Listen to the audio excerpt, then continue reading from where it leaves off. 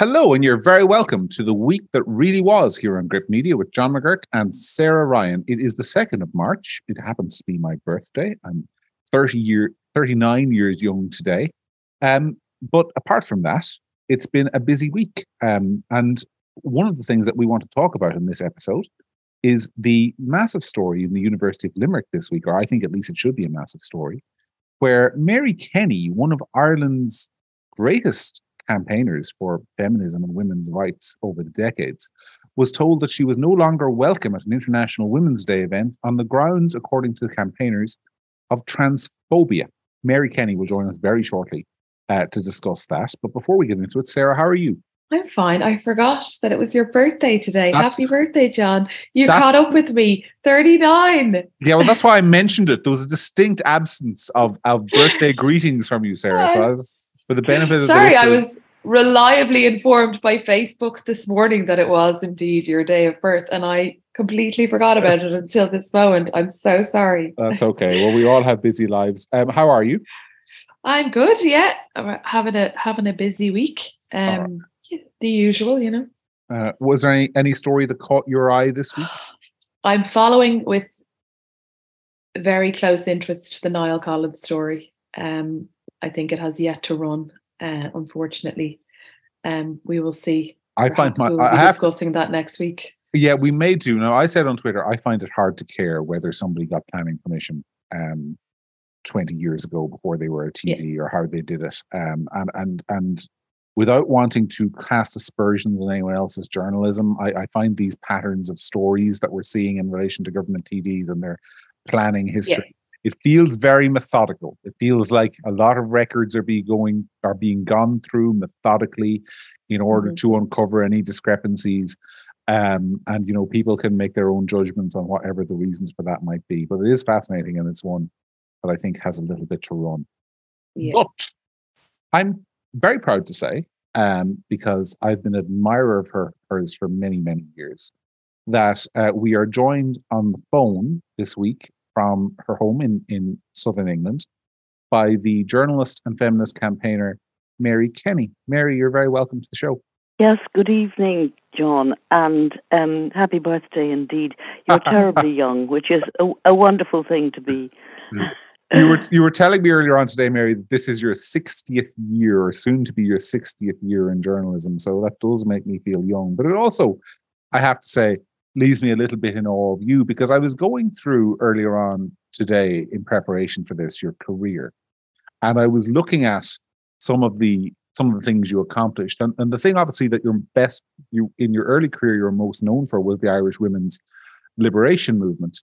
And the thing that struck me about that was we hear a lot about women's rights today, and it's a hot topic of conversation. But you come from you grew up, I should say, in an entirely different era. When you founded with Nell McCafferty and others the women's liberation movement, women obviously had to give up their jobs when they got married. That's a famous and well-known example. But women couldn't get a passport. Women couldn't open a bank account without their husband's consent. Women couldn't serve on a jury in Ireland. That was reserved exclusively for men.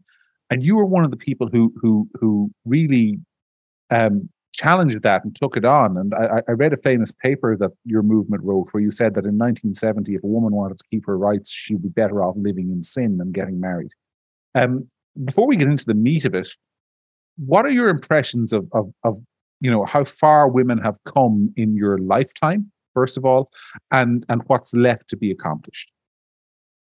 Well, John, of course, with the perspective of age, one sees things more in nuances as well.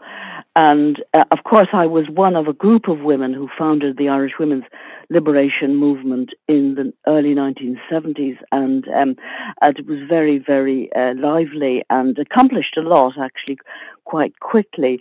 But I think, just to sort of correct a couple of things, that it is often said, actually, by younger people that women had to give up their job on marriage. Well, that only applied to women working in government or state or semi-state bodies.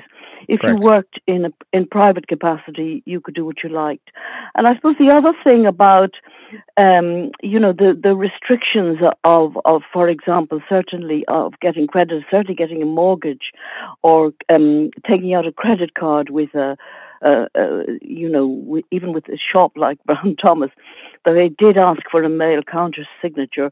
And of course, that was one of the things we thought was awfully silly, because quite often the women were actually more responsible about money than some of the sort of Jack the Lad guys. But I have to say that these laws really, these traditions were also in many other countries. And I mean, in France, a woman couldn't get a checkbook of her own until 1965. And contraception was also theoretically against the law in France till 1967. So the notion that Irish women were absolutely singularly oppressed is sometimes a little bit overstated. This was a movement of modernization and of changing social attitudes and updating a lot of things which had been just very old-fashioned.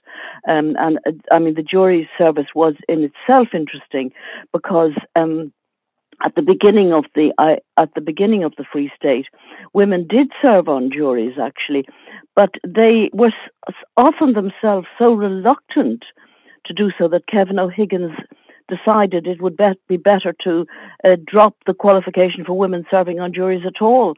And I think that happened in the 1920s. So it was really in the 1970s, indeed, trying to restore something which had been there at the beginning of the Free State. So there were lots of these sort of anomalies, but certainly I think we were involved in updating and modernizing life for women and bringing women more opportunities and empowerment. And there were fewer opportunities, certainly, for women. Certainly there were fewer opportunities for me when I was young. And so, yes, so I think that was a very good thing to accomplish. I agree. But of course, there was a whole group of us who were involved. No, absolutely, and very successful, and made a lasting contribution to Irish feminism, which is presumably why you were invited to talk to students in the University of Limerick on International Women's Day. You're now no longer so invited. Can you give us a brief sort of overview, factually, of what happened there? Who invited you, and then when were you told you weren't welcome anymore, in essence? Well, the formal person who invited me was Dr. Marie Conley, who is the Officer for Equality, Diversity and Diversity, working at the Provost Office in the University of Limerick. And I thought, I'd never visited the University of Limerick. It has a growing good reputation. And it was a nice opportunity, to be invited to give the keynote speech for International Women's Day. And my intention was to give a sort of rounded history of the narrative of the women's movement, and also we use that word diversity quite a lot, and really to kind of discuss that feminism has been, throughout the course of its 200 years or so, it has been a very diverse movement. It was really started by quite serious American Christians who were also anti-slave abolitionists, but they were very committed Christians, and that was also true on this side of the Atlantic. They tended to be very serious women who were involved in education as well. And so, I mean, and then you had women, later on you had left-wing socialists, like Rosa Luxemburg, or indeed our own dear Constance Markiewicz. But through the ages, you've had women from every part of the political spectrum involved in feminism in different ways. And this is why it should be, as a movement, it should be a broad church, and it shouldn't exclude. And there has been a certain tendency to exclude women who are deemed not to agree with other women. I suppose this certainly was illuminated at the time of Repeal the Eighth Amendment, and there are pro-life feminists, actually, but they're not sort of allowed to be affiliated to other feminist movements. And I think that isn't fair, really, because I think we should draw on all the traditions that are within feminism. But of course, then this new, really very sharp split, which is arising within the feminist movement of the transgender, transgender ideology, and so on Tuesday, I got a call from Dr. Connolly to say she was very sorry, but she had to disinvite me because she was receiving an absolute storm of protest against the idea of my being there because I was described as a transphobe. And so, that was, so she said, we just have to stand you down. I mean, to be fair, she did sound upset herself. And she didn't like having to do this, but she said she couldn't expose me to the hostility that would come my way. And I did actually say, look, I'm an old bird. I don't mind a bit of robust debate. I can handle it. But she said, no, you can't handle this. It's too much. And so that was that. I was just stood down. I didn't actually put it in the public realm myself, but it did appear on Twitter yesterday, I think, and so it has been a source of discussion. And I must say, there's been a huge amount of support, again, right across the board from different people saying we must have freedom of speech. We can't have people cancelled and deplatformed and erased like this, because it really is, it's closing down democracy. Sarah, what was your reaction when you heard or came across the story of what happened to Mary this week? Well, I suppose, we've all got our little egos, and at first I thought, it's not very nice not being disliked, and especially being disliked without being allowed to state your case. No. I felt that was unfair. I did feel that was a bit unfair, but I then thought, really, the more serious problem is the closing down of debate, because we must have open debate. I mean, of course, debate can be conducted in a respectful and decent way, but we can't have people simply deplatformed and cancelled because they are thought to have the quote wrong unquote opinions. And I feel this is a very important cause, really. And unfortunately, in Ireland, sometimes there is, a little bit too much groupthink, where people, indeed it happens in other countries too, because I still follow quite a lot of what's going on in France, and they too are having a debate on this very, there are sort of events that are happening where women feminists are being cancelled by the transgender people. And I suppose what's kind of concerning about it, John, is that the institutions tend to fold very easily. They don't really show much courage in saying, no, we're going to stand our ground and we're going to have freedom of expression. They don't do that. They give in to the pressure, which I think is regretful. Well, that 100%, and that this is a classic example of this. Sarah, what was your take on it when you saw the news? Well, I think it comes down to a real fundamental question that we need to ask ourselves, which is, what do we want the output of our universities to be? What do we want these people, these young people, to have when they leave university? Do we want them to have an ability to think for themselves and a broadened understanding of multiple themes and, multiple issues? Or do we want them to have been reinforced in their opinions over and over again without ever having been challenged? And I think that we're starting to see that coming out of universities, and it's a really, really big problem. It's absolutely correct to have people come into your university who challenge your opinions, who talk about things you don't like. I mean, I come from, a strong feeling that the world doesn't owe it to you to agree with everything you think. And ultimately, young minds should be challenged. They should hear things they don't like. They should be involved in debate. When I was in university, like I'm the same age as you, John, 39, there was all kinds of people who came and spoke at universities of all different, opinions, of all different cultures and creeds and whatever. And, there was things on in the evenings. You didn't have to attend things. But this idea that like we can all join together and intimidate to the point that the person who is coming is now cancelled and that event will not occur, and that being seen by them as a win, is really, really depressing to me, really worrying, and really something that we need to absolutely fight tooth and nail against, because we do young people a disservice to allow them to do this. I think it's really wrong. What strikes me about it, I have to say, is that it's one thing. It's very easy to say, and I in case this comes across as contradicting you, Sarah, I completely agree with everything you said. But sometimes I think it's almost understated, because you have this idea that we should listen to all different opinions, and sometimes people will offend you.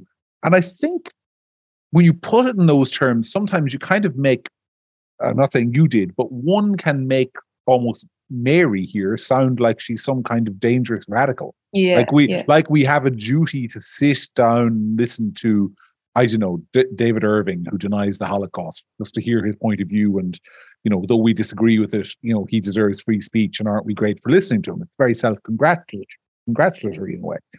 But in Mary's case, I mean, I've seen public opinion polling on all of the positions in relation to, for example, the transgender debate, which is, I don't even think, Mary, that you were supposed to be talking about that. But I think it was more a general conversation of feminism. But because you had deigned to, some of the tweets I saw as examples of your transphobia, in inverted commas, was that you agreed with the decision to shut the Tavistock clinic in London, which was a decision taken by the UK government because of concerns about how that clinic was managing the treatment of very young children who were diagnosed with gender dysphoria, in inverted commas. You had criticized, or you expressed some sympathy with Enoch Burke, which anecdotally, from the normal people I speak to, is not an uncommon position. And you had said, in relation to the Scottish Parliament debate on whether or not women should be, transgender women who are male born should be accommodated in female prisons, you felt that women deserved their own spaces. And yet this is what was seen as beyond the pale and offensive positions that are, per every bit of public polling I've ever seen, sort of 60-70% propositions amongst the public.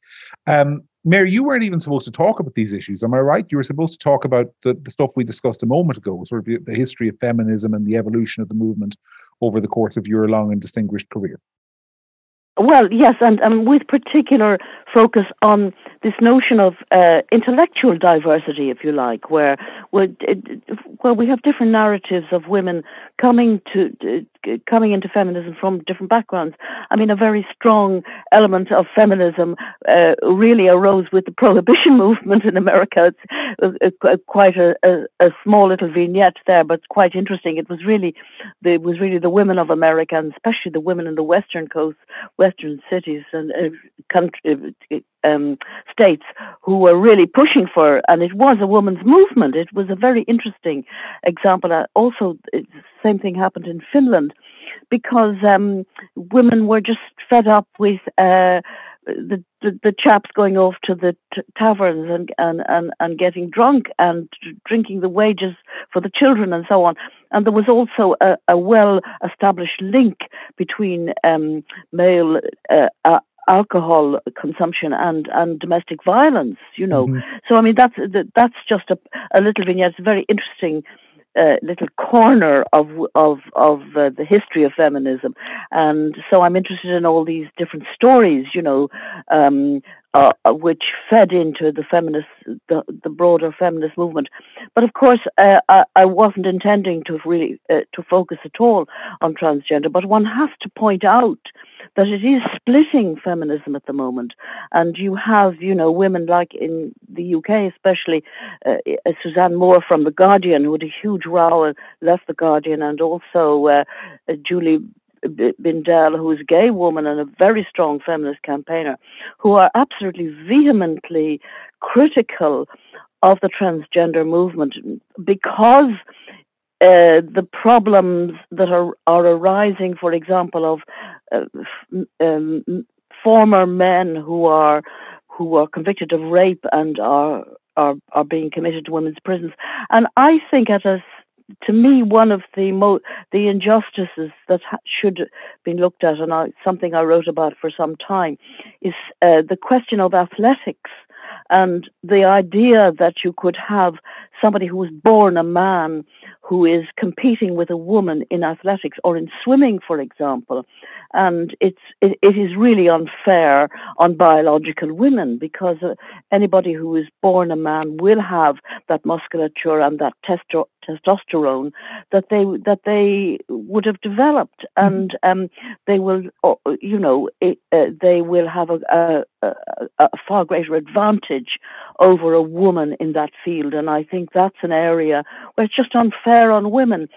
I mean, at the same time, I've met Jan Morris, who transitioned, a famous writer.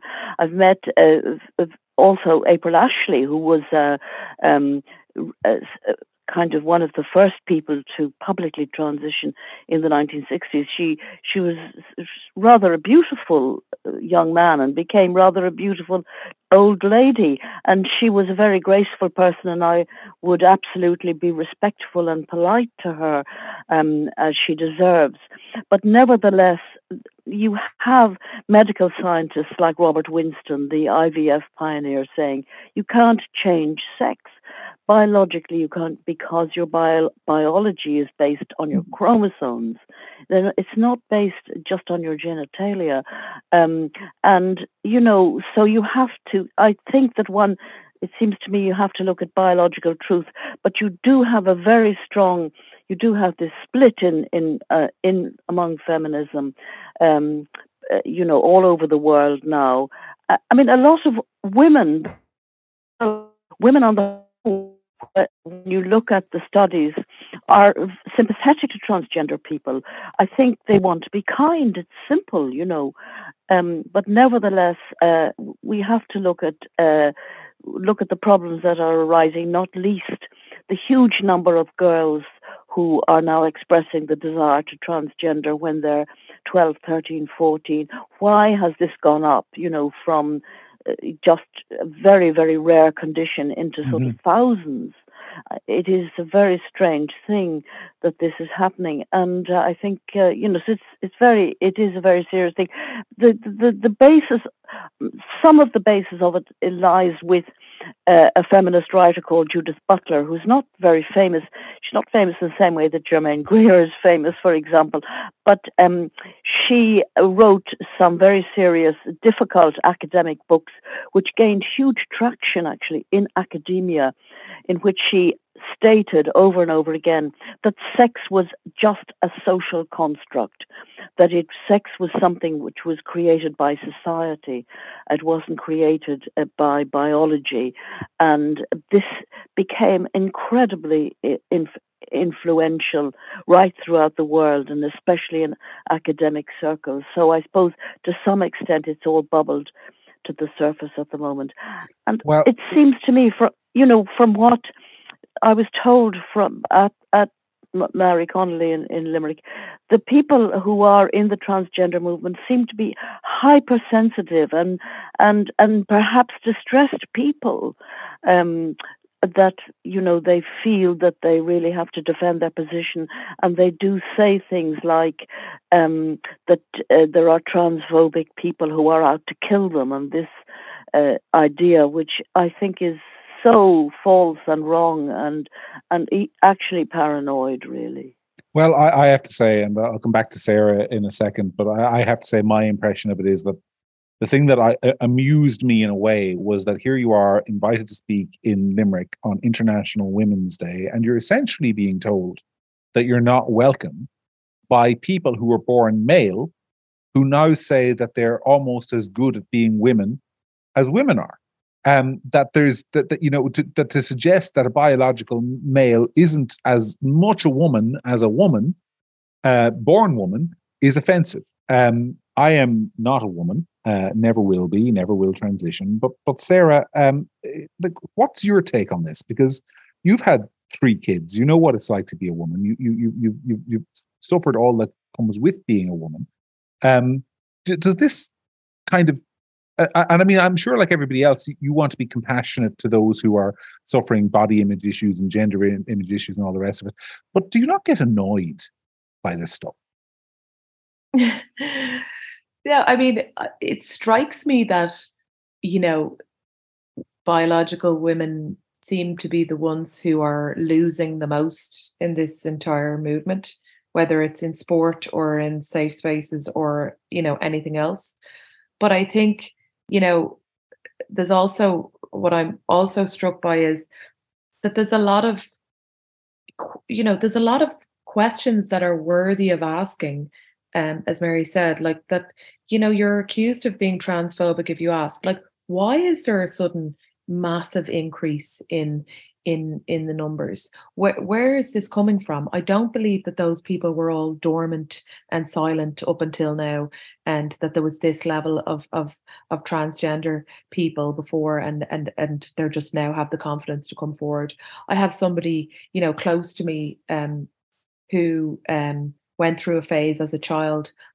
She's female, who in the 90s wanted to change her name, dressed in boys' clothes, insisted that she was a boy, and absolutely refused to hear anything else, wanted to cut all of her hair off. Her mother refused, but ultimately wore a baseball cap, had a different name, and was, I'm a boy. And because this transgenderism was never discussed at the time, her parents basically ignored it, and she grew out of it.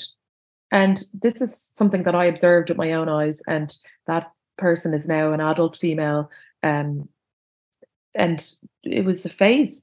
And, you know, so one thing that really frightens me is, if that person was born today, would they have been, you know, given treatment and listened to, and that person ultimately grew out of it. So, you know, there's lots of questions that are worthy of asking, that, you know, could we, do people have a phase? You know, I've also seen a lot of links with things like autism and things like, so there's questions that are worthy of asking. And I've discussed this on the podcast with you before, John, that, like, when you look at university students, that there's a lot of people who just are getting away with not doing any thinking.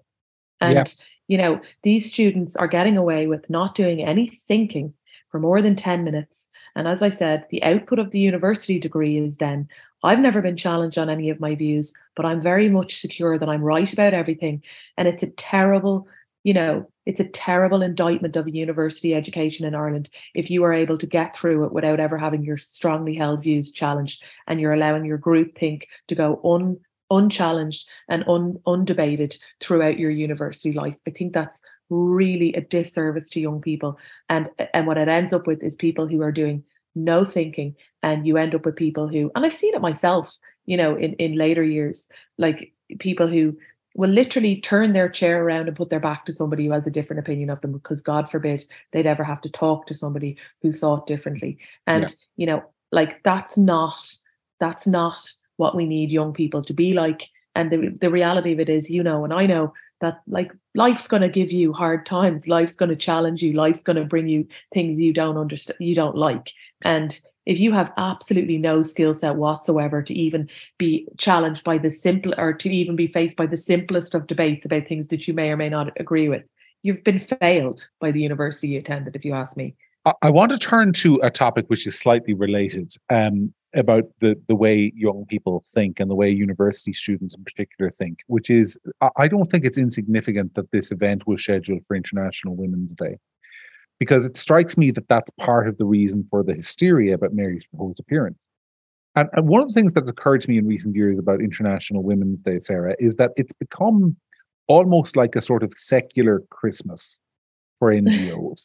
There's this idea that it's one of the high holy days of the sort of new Irish calendar, that we used to have Christmas and Easter and the Assumption and you know, whatever the other religious festivals were. Now we have International Women's Day, Pride Week, and International AIDS Day on the 1st of December. That these are the new holy days. And Mary really is, I think, being accused in a way of being a blasphemer, It's kind of like having a Muslim or a Jewish cleric on the altar at the Feast of the Assumption. That is the way, almost the kind of emotional hysterical reaction that we're seeing, that it's almost an offense against a kind of new religion. We have secular blasphemy now. That's what we have. We do.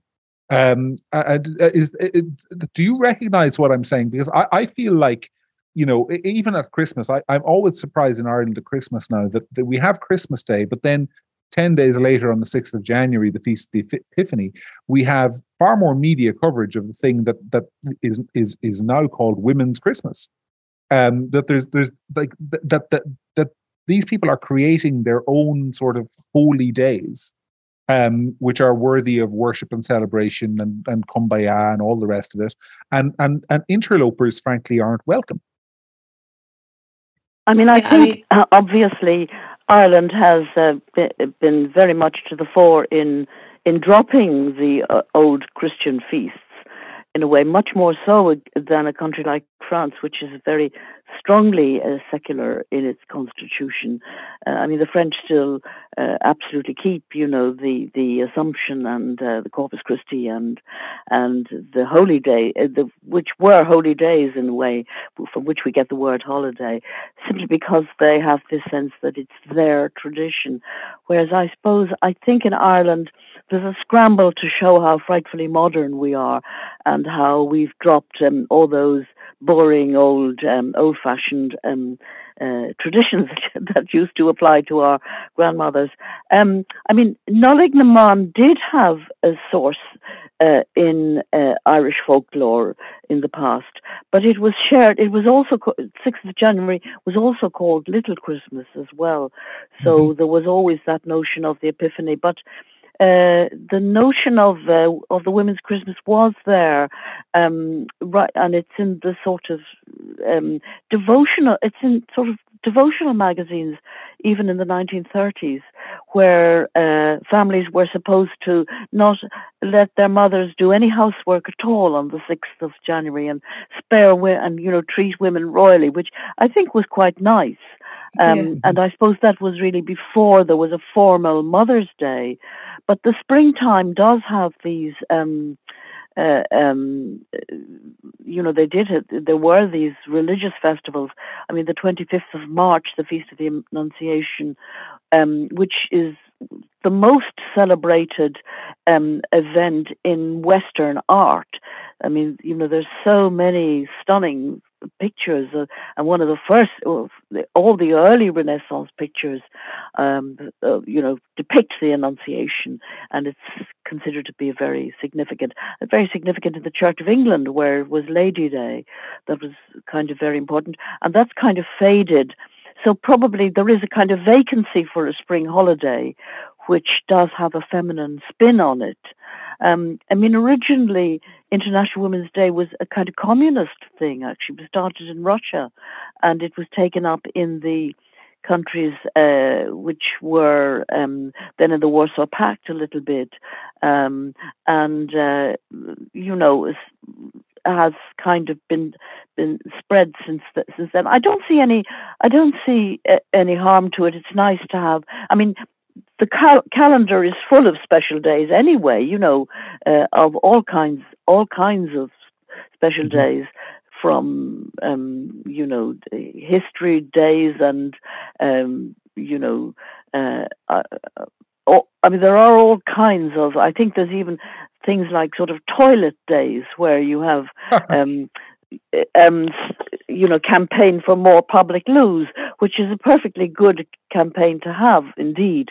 But so there's nothing wrong with having kind of an International Women's Day, but there is something wrong with making it very much of one strain of women only and excluding women who may have a variety of opinions. And I feel that's important to make it genuinely inclusive, which is a word we hear so very much. On that, Sarah is my co-host, and she's, she agrees with me in a lot of things, which means that she's probably not, in fairness, top of the list of potential members of the Women's Council of Ireland.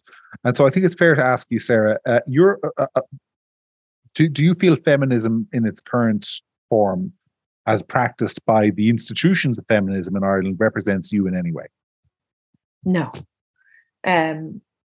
I also don't think, I think that like the idea of National Women's Day is great, but I think it became a way for companies and NGOs to show off how, woke they are and how pro-women they are. But I find that kind of hypocritical in the sense that some of those companies would be doing, private companies might be offering terrible, for example, maternity leave options or whatever. And it's kind of like, oh, look, we marched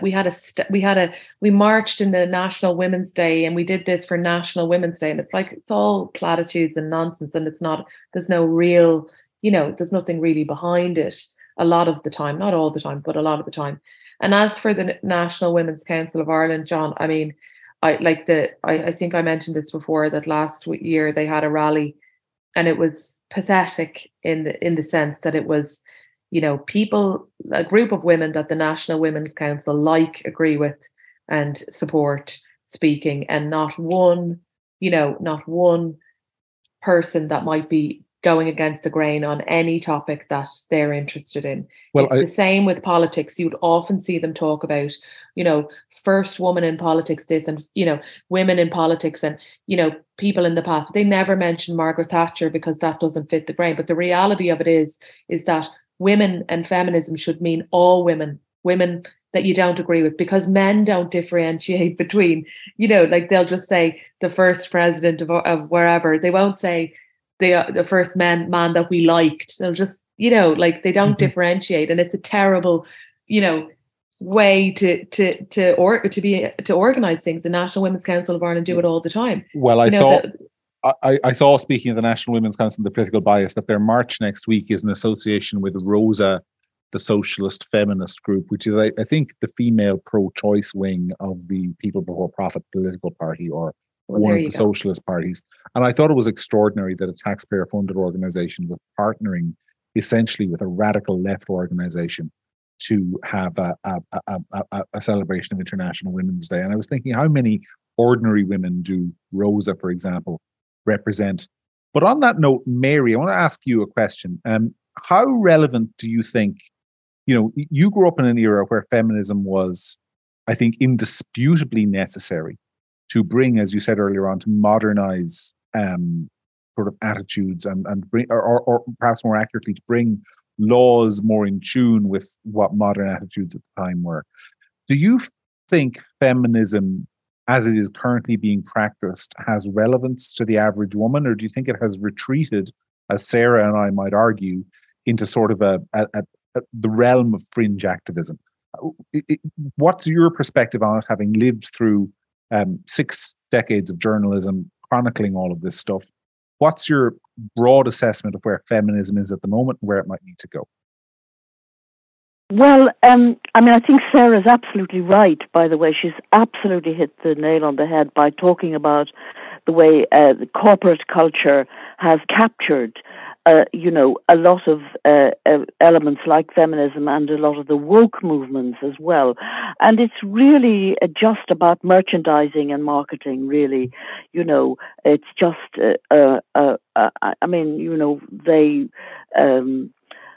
they put, they associate themselves with campaigns of various kinds in order to virtue signal that they're, very cool and they're with the kids and so on. And there is, of course, a bit of a generation gap on some of these issues. So there are, as is media quite often, trying to identify with the younger demographics to say, we're really down with the kids and we're cool and so on. But it may not reflect in their actual policies or in their actual pay policies or whatever. And I suppose that is something. I mean, there are a lot of contradictions, really, which are in some ways fascinating. John, you mentioned the Rosa Group. Well, of course, that's named for Rosa Luxemburg, Yes. who was a Trotskyist revolutionary, and in the early 20th century, and she was, of course, a feminist. But so was Mrs. Pankhurst, a feminist after all, and she was a Tory, and she actually, vote.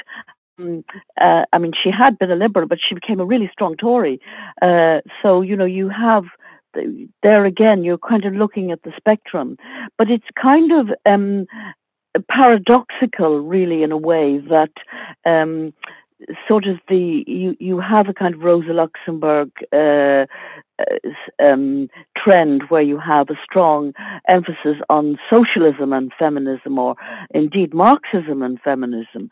At the same time, really, capitalism has done everything it can to kind of climb on the bandwagon and see how they can kind of sell feminism to sell their product.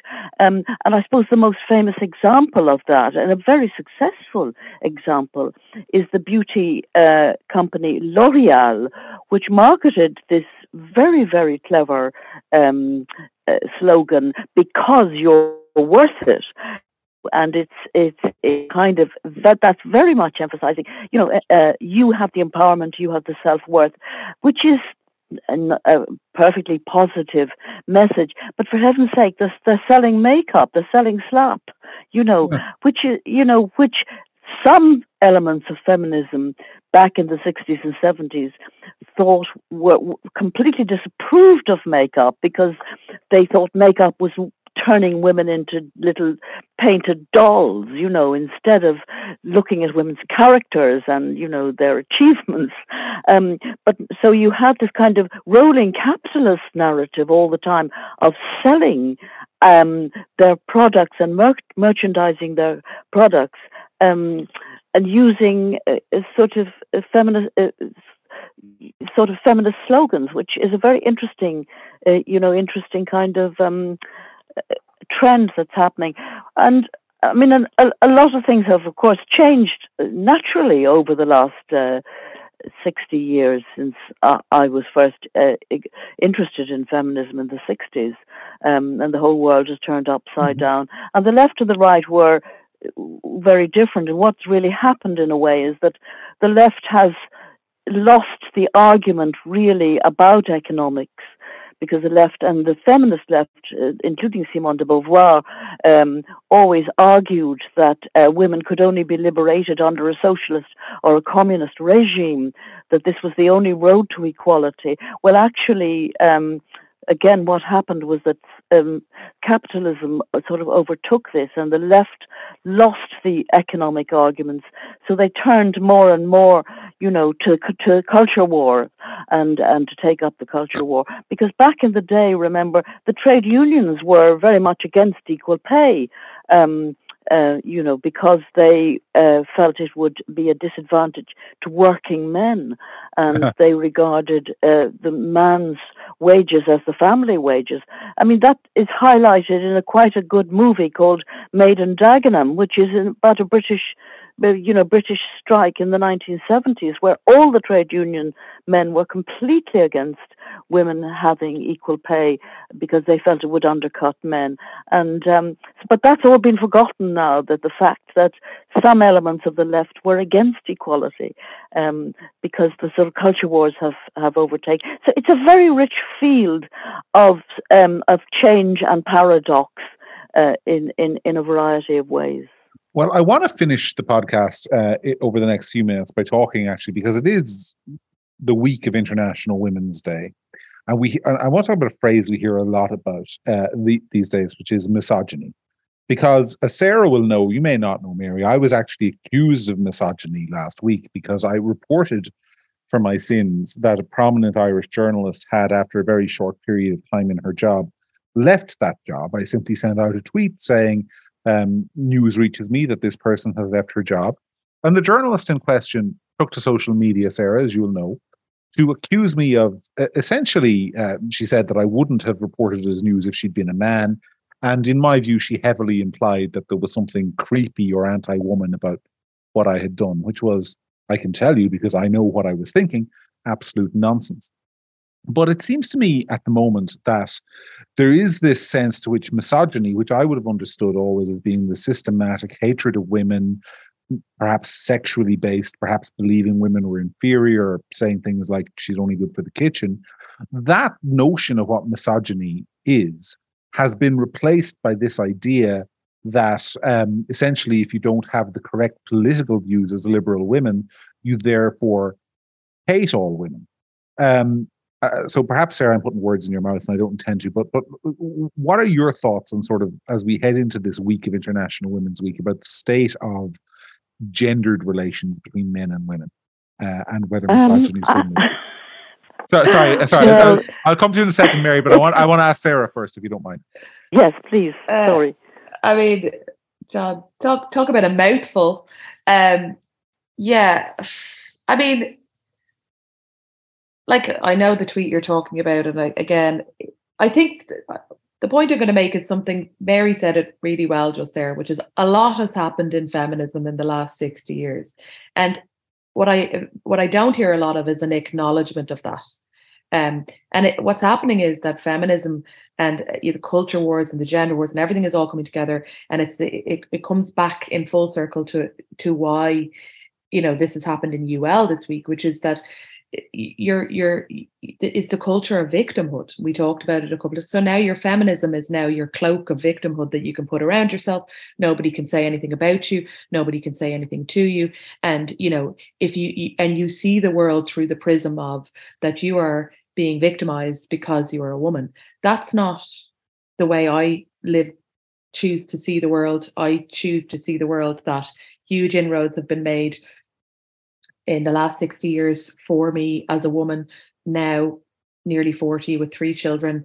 All of the things you discussed at the start of the podcast are, almost comedically in the past, we're able to, laugh about it and go, oh my God, isn't that mad that you used to have to quit your job if you were in the civil service or whatever? But we're way beyond that. I'm not saying we're all the ways that we could be, but definitely there is huge progress made. And I don't feel, I see the world as positive for me as a woman. I see lots of opportunities for me as a woman, and I don't feel like a victim. And I think that tweet that you're talking about is almost a microcosm for this victim culture where everything that happens to you is because you're a woman, and that tweet must be personally victimizing you as a woman, and you never would have written that as a man. I think it's nonsense. I think it's a terribly unhappy way to view the world personally, and I think that using your woman, the fact that you're a woman, and wrapping your victimhood around you as a cloak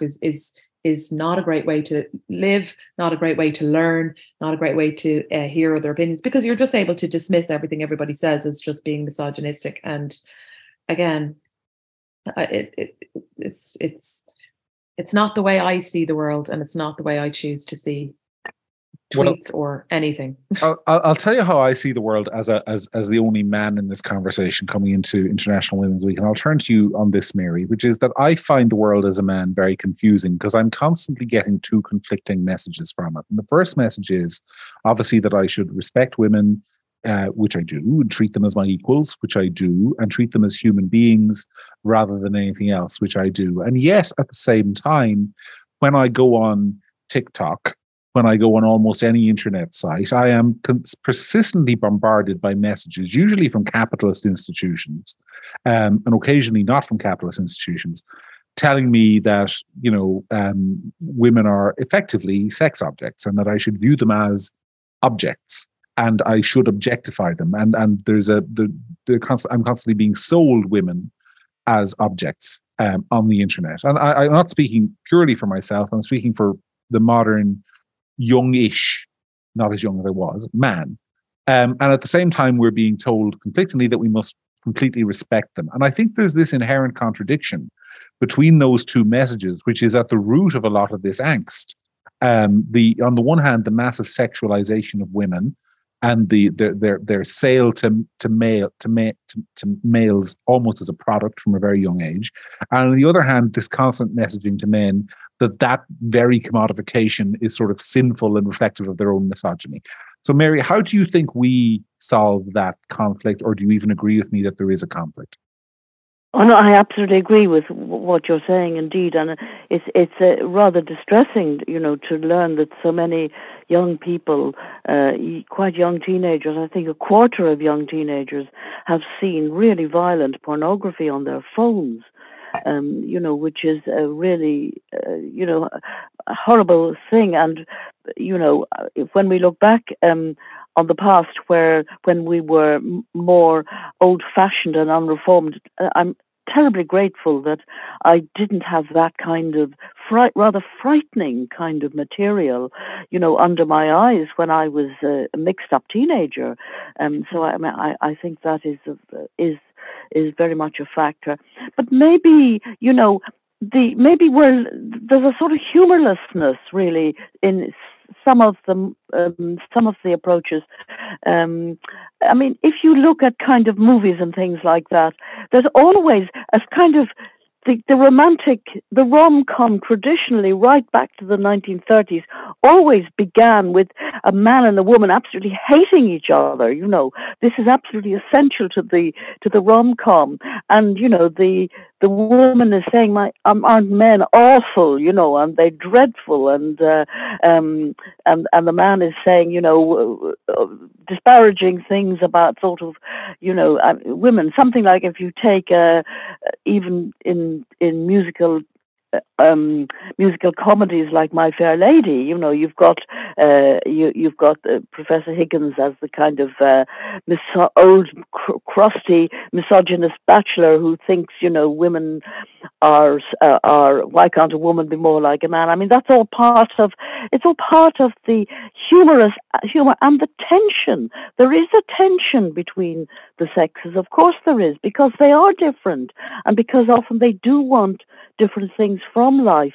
But of course, love and sex and humor are there to kind of moderate that tension and